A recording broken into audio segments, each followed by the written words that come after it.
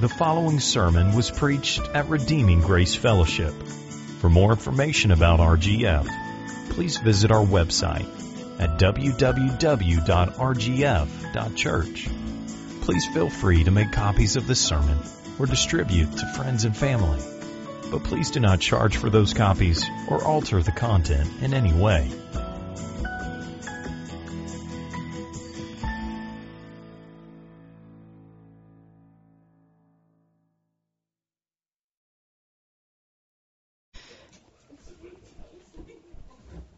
There's nothing more humbling than burning your tongue on coffee right before you need to speak. And following Jim is not going to be an easy.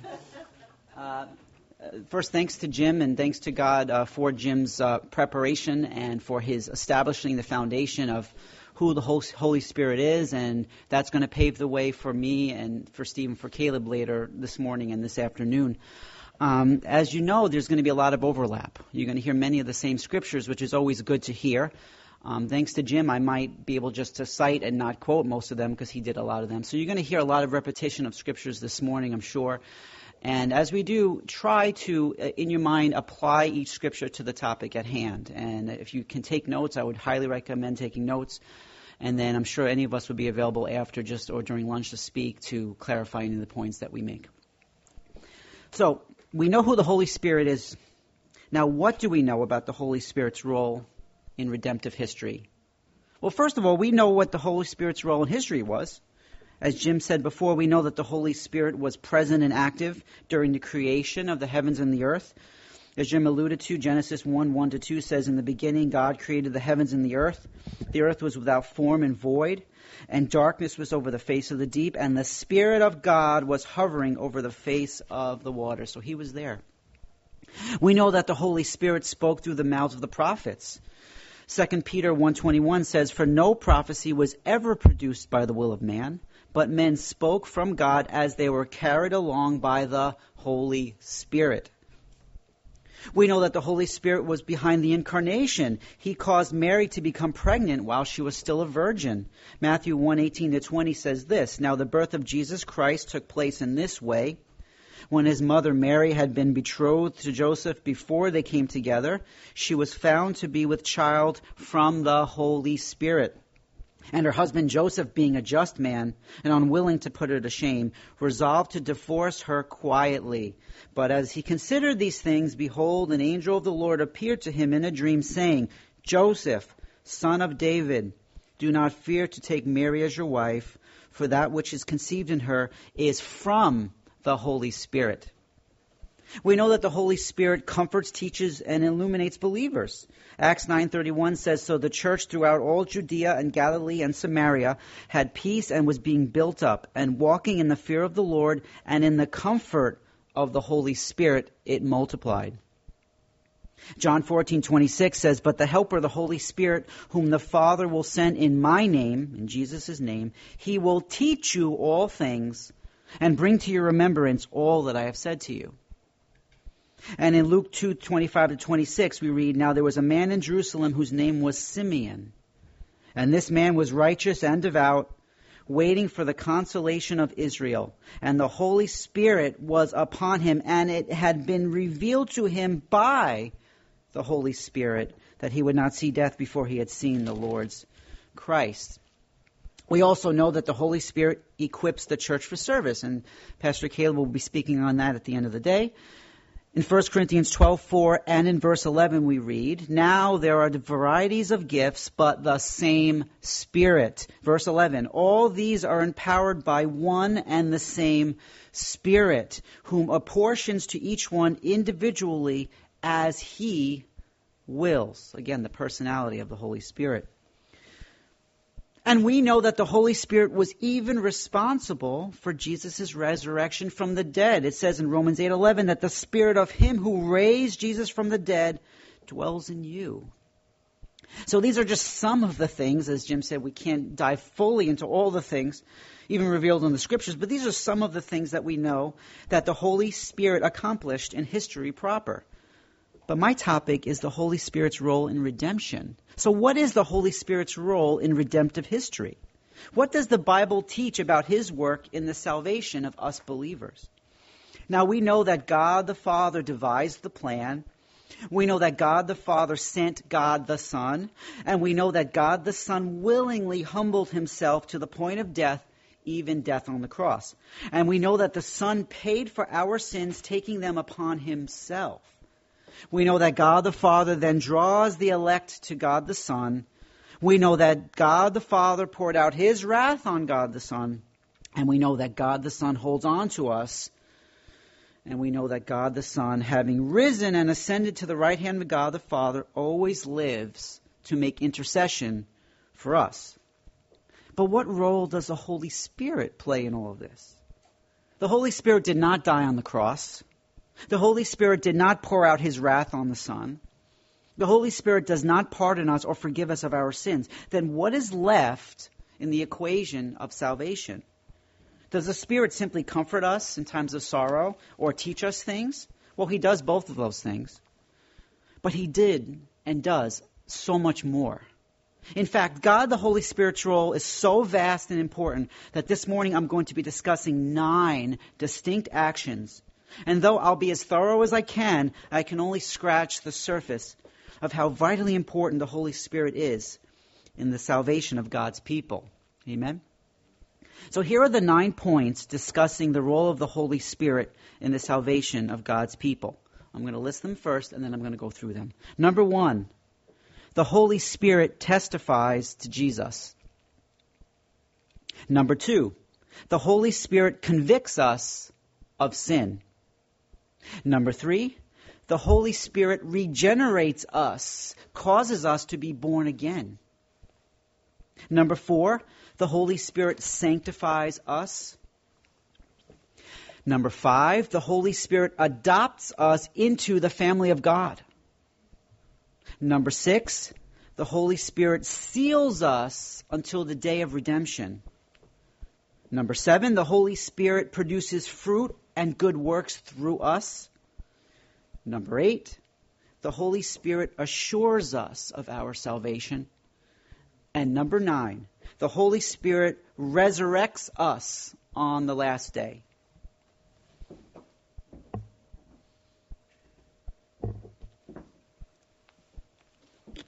According to A.W. Pink, the salvation of God's elect was purposed, planned, and provided by God the Father. It was procured and secured by the incarnation, obedience, death, and resurrection of God the Son. It is made known, applied to, and wrought in them by God the Spirit. Thus, salvation is of the Lord. Jonah 2:9. Let's explore each work of the Holy Spirit one action at a time, explaining the scriptural support for each, in an attempt to get a clearer picture of the role of the Holy Spirit, but more importantly, to get a deeper love and appreciation for him. As Jim said, he's called the shy member of the Trinity. He is God, and he deserves our worship and adoration. Number 1, the Holy Spirit testifies to Jesus. John 15:26 says, "But when the Helper comes, whom I will send to you from the Father, the Spirit of truth who proceeds from the Father, he will bear witness about me." Here we see how indispensable the Holy Spirit is to even enable people to learn about Jesus, who he is, what he came to do, what he accomplished on the cross, what he taught. Basically, what Jesus wanted the world to know about him came through the testimony of the Holy Spirit.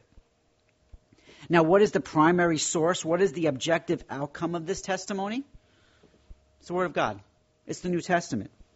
Similar to Old Testament prophecy, the writers of the New Testament, although writing what they had personally experienced, although writing what they saw, what they heard, and in their own words, nevertheless, these people were inspired by the Holy Spirit to write the Gospels and, by extension, the entire New Testament canon. Thus, the Lord Jesus promises the apostles that the Spirit of truth will bear witness about Jesus when he is no longer walking the earth with them. The Holy Spirit testifies to Jesus. This leads to our second point. The Holy Spirit convicts us of sin. Now let's see the progression. Jesus returns to the Father. He sends the Holy Spirit. The Holy Spirit testifies to Jesus, revealing the gospel. Now you may be thinking, great, now we know that Jesus died for sinners. How does that affect me? Ask somebody on the street, somebody that knows about things. Even if they don't believe it, they could say, well, yeah, people believe that Jesus died on the cross. My parents bought my son an encyclopedia. And there's a little blurb about Jesus, how he started the Christian religion, and it is believed. And even these non-believing people that compiled this, they write that people believe that he was the Son of God and he died on the cross for sin. So it's apparent they probably don't believe it by the fact that Buddha's next to him and Muhammad's on the other side in the book, but they can recite what happened. That is the basic testimony of the Holy Spirit. That's how they found out about that. So I have a question. How does that move someone? How does that cause someone to do something? How does that change someone inside? Until I realize that I in myself am a sinner and a dire need of a Savior. What is the answer? It doesn't. It doesn't. The person putting that in the encyclopedia was not moved as he typed those words. John 16:7 and 8 says this. Nevertheless, I, Jesus, I tell you the truth, it is to your advantage that I go away. For if I do not go away, the Helper will not come to you. But if I go, I will send him to you. And when he comes, he will convict the world concerning sin and righteousness and judgment. Now, time does not permit us from diving further into the full implications of sin, righteousness, and judgment this morning. But suffice it to say that the Holy Spirit is the one who breaks the heart of the sinner, and he breaks it before he heals it. We'll come back to that in my next point. Think about your own personal testimony for a minute this morning. There must have been a time when your sin didn't seem so bad to you. I mean, you may not have been perfect, but at least you weren't as bad as the other guy over there. What was his name? Hitler? That's always the go-to guy. But then it all changed. You felt the immense weight of your sin on your shoulders, like the weight of the world was on your shoulders. And you cried out, "Oh, wretched man that I am, who will save me from this body of death?" That's the conviction of the Holy Spirit, convicting our conscience of the condemnation, the wrath of God that abides on the head of the unbeliever. John 3:36. That's what produces the movement to take our sins seriously. It's the conviction of the Holy Spirit that causes us to fear, rightfully so. Number one, the Holy Spirit testifies to Jesus. Number two, the Holy Spirit convicts us of sin, which leads to, number three, the Holy Spirit regenerates us. The Holy Spirit regenerates us, causes us to be born again. Please turn in your Bibles to John chapter 3. Anything longer than about 3 sentences, I shut off. So please follow John chapter 3. I'm going to read verses 1 to 6. Now there was a man of the Pharisees named Nicodemus, a ruler of the Jews. This man came to Jesus by night and said to him, "Rabbi, we know that you are a teacher come from God, for no one can do the signs that you do unless God is with him." Jesus answered, "Truly, truly, I say to you, unless one is born again, he cannot see the kingdom of God." Nicodemus said to him, "How can a man be born when he is old? Can he enter a second time into his mother's womb and be born?" Jesus answered, "Truly, truly, I say to you, unless one is born of water and the Spirit, he cannot enter the kingdom of God.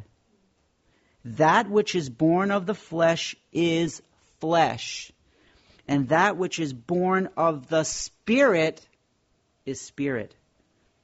In Ezekiel 36:26 to 27, we read this, "And I, the Lord, will give you a new heart, and a new spirit I will put within you. And I will remove the heart of stone from your flesh and give you a heart of flesh. And I will put my spirit within you and cause you to walk in my statutes and be careful to obey my rules. Here's a quote by Roger Oldham from the SBC, and he puts it this way.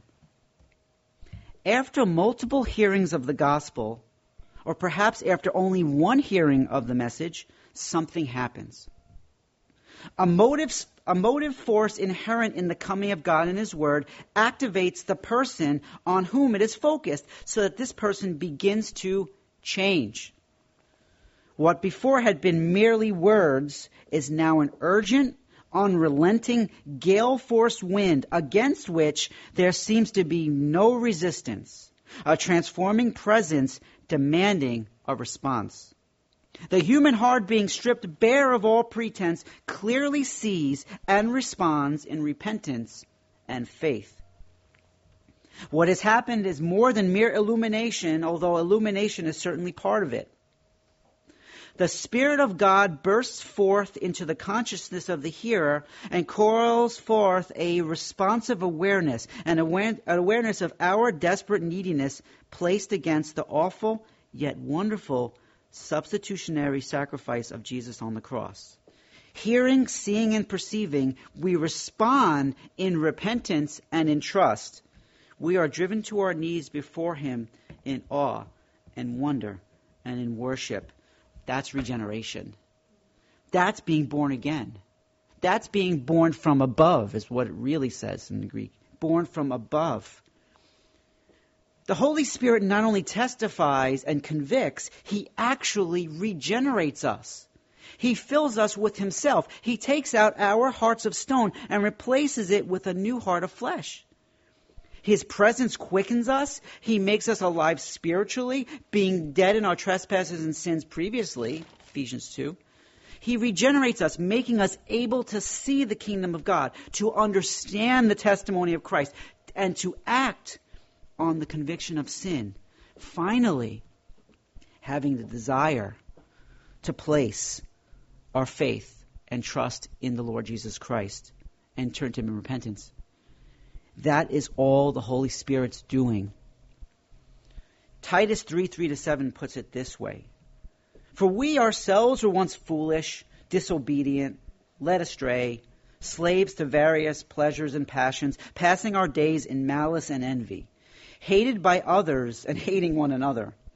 But when the goodness and loving kindness of God our Savior appeared, He saved us, not because of works done by us in righteousness, but according to His own mercy, by the washing and regeneration of the Holy Spirit, whom He poured out on us richly through Jesus Christ our Savior, so that being justified by His grace, we might become heirs according to the hope of eternal life.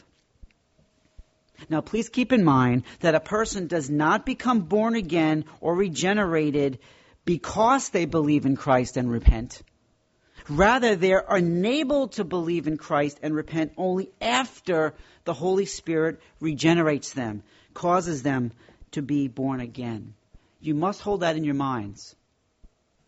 Then and only then can someone see, perceive, and understand the kingdom of God and put their faith and trust in Jesus Christ. The Holy Spirit testifies. The Holy Spirit convicts. And the Holy Spirit regenerates. And number 4, the Holy Spirit sanctifies us. Now, after the break, Steve Schultz will be teaching us about the Holy Spirit's role in the sanctification in the life of the believer. The process by which Christians are being set apart, made holy, and conforming into the image of Jesus Christ. That process is going to be worked out in real time in our thoughts, in our actions, and in our behaviors as a Christian. It's going on right now in this room.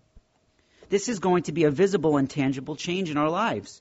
However, the sanctification that I am going to be discussing is not the same process. No, it is a one-time event. It's an initial setting apart of a believer at the time of their justification. It's an initial setting apart at the time of being justified. 2 Thessalonians chapter 2 puts it this way. In verse 13, Paul writes, "But we ought always to give thanks to God for you, brothers, beloved by the Lord, because God chose you as the firstfruits to be saved through sanctification by the Spirit and belief in the truth." See, this initial sanctification is the transforming from darkness into life. The motivation, the enabling of believers to be sanctified in their daily lives. It's the entire backdrop of Romans chapter 6, where we read Christians are dead to sin but alive to Christ. That is the change that occurred along with regeneration and justification. And now, right now, we are separated. We are holy unto the Lord. So I'm sure Steve is going to say later we need to act like it, right? But there's an initial setting apart, and that's done by the Holy Spirit. The Holy Spirit testifies, He convicts, He regenerates, He sanctified. And now number 5, the Holy Spirit adopts us into the family of God. The Holy Spirit adopts us into the family of God. Romans 8:14-15 says this, "For all who are led by the Spirit of God are sons of God. For you did not receive the spirit of slavery to fall back into fear, but you had received the spirit of adoption as sons, by whom we cry, Abba, Father." By whom we cry, Abba, Father? By the Holy Spirit. The concept of adoption is so important in our understanding of the doctrine of salvation. It really is. Prior to salvation, we were by nature children of wrath. Ephesians 2:3. But now in Christ, we are children of God, adopted. In fact, we are co-heirs with God's Son, Jesus Christ. And this adoption was wrought by none other than the Holy Spirit. And He's called the Spirit of His Son in Galatians 4:6. It is by the Holy Spirit, by His Spirit within us, that we are able and motivated and can actually cry out, Abba, Father, to God the Father. The Holy Spirit testifies. The Holy Spirit convicts. The Holy Spirit regenerates. The Holy Spirit sanctifies. The Holy Spirit adopts. And now number 6, the Holy Spirit seals us until the day of redemption. The Holy Spirit seals us until the day of redemption. Now, we've all memorized Philippians 1:6, right? And I am sure of this, that He who began a good work in you will bring it to completion at the day of Jesus Christ. He who began will complete. Amen? We as good Calvinists are very familiar with the golden chain of redemption found in Romans chapter 8. Thank you. What does it say? For those He foreknew, He also predestined. Those He predestined, He also called. Those He called, He also justified. And those whom He justified, He also glorified. Those He foreknew, He glorified. The chain cannot be broken. For those for whom the same group of people, from being predestined all the way to being glorified. So in Philippians 1:6, we know that the completion must happen. And in Romans 8, we know that the glorification must happen. How's this going to happen? Well, this is accomplished through the Holy Spirit's work of sealing us. As in, think of a king dipping his signet ring in wax and sealing a document. By that sent out wedding invitations. You know, my wife is great with that stuff. And you get the wax, you get this, it gets all over your hand. But anyway, it's sealed when you open it. But in the ancient world, this cannot be broken. In fact, in the Old Testament, we read when the king puts his seal on things, even the pagan kings, they can't go against it. Even though he's the king, he can't go back on something he's promised. We read about that a lot in the Old Testament. But the Holy Spirit's seal guarantees the promised outcome. Listen to what Paul says in Ephesians chapter 1. In verse 13, he says, "In Him, in Jesus, you also, when you heard the word of truth, the gospel of your salvation, and believed in Him, were sealed with the promised Holy Spirit, who is the guarantee of our inheritance until we acquire possession of it to the praise of His glory." You were sealed with the promised Holy Spirit, who is the guarantee of our inheritance. You see, the Holy Spirit is tasked with keeping us until the day of redemption, until we are glorified, until we enter into our eternal state in the presence of Christ the King forever. Amen? Now, again, there's a lot of overlap here. I do believe that the sealing of the Holy Spirit has a lot to do with our ongoing sanctification. I believe that it's an ongoing thing. I think that there are proofs along the way, and I know Steve was going to be addressing that in a little bit. But suffice it to say this morning that it is the Holy Spirit that guarantees our inheritance and that seals our glorification, and He is the power behind it all. The Holy Spirit testifies. The Holy Spirit convicts. The Holy Spirit regenerates. The Holy Spirit sanctifies. The Holy Spirit adopts. The Holy Spirit seals, which leads to number 7. The Holy Spirit produces fruit and good works through us. The Holy Spirit produces fruit and good works through us. You know the fruit of the Spirit, Galatians 5:22. The fruit of the Spirit is love, joy, peace, patience, kindness, goodness, faithfulness, and self-control. It is the Spirit that produces the fruit. It is the Spirit that works the works that we do in Jesus' name. The works do not save us, please hear me. The fruit does not earn our salvation. But what they do is they substantiate, they correspond to, and they witness to all that we are indeed saved and children of God. James 2:26 is clear on the fact that faith without works is dead. It's meaningless. In fact, he says, can such faith save you? When he describes a faith without works. A faith without works is not faith at all. So these works, this fruit, is so extremely necessary. And the texts of Scripture inform us that they are not provided solely by our efforts, but rather through the power of the Holy Spirit. He's the one that produces the fruit. He brings the increase. The Holy Spirit testifies. The Holy Spirit convicts. The Holy Spirit regenerates. The Holy Spirit sanctifies. The Holy Spirit adopts. The Holy Spirit seals. The Holy Spirit produces fruit. And number 8, the Holy Spirit assures us of our salvation. In the passage from Romans 8 that we read earlier, dealing with adoption, I stopped in verse 15. But in the very next verse, in Romans 8:16, we read this. The Spirit Himself bears witness with our spirit that we are children of God. The Spirit Himself bears witness with our spirit that we are children of God. Now, this point is not dealing with salvation proper, but I believe it's so closely related and vitally important that I chose to include it here. I believe that the Holy Spirit comes alongside us and along with our spirits confirms the fact that we indeed have been born again, that we indeed have been adopted, and that we are now in the family of God. Now, hear me. It is subjective to be sure, and we can never, ever, ever base our standing with God on a feeling, ever.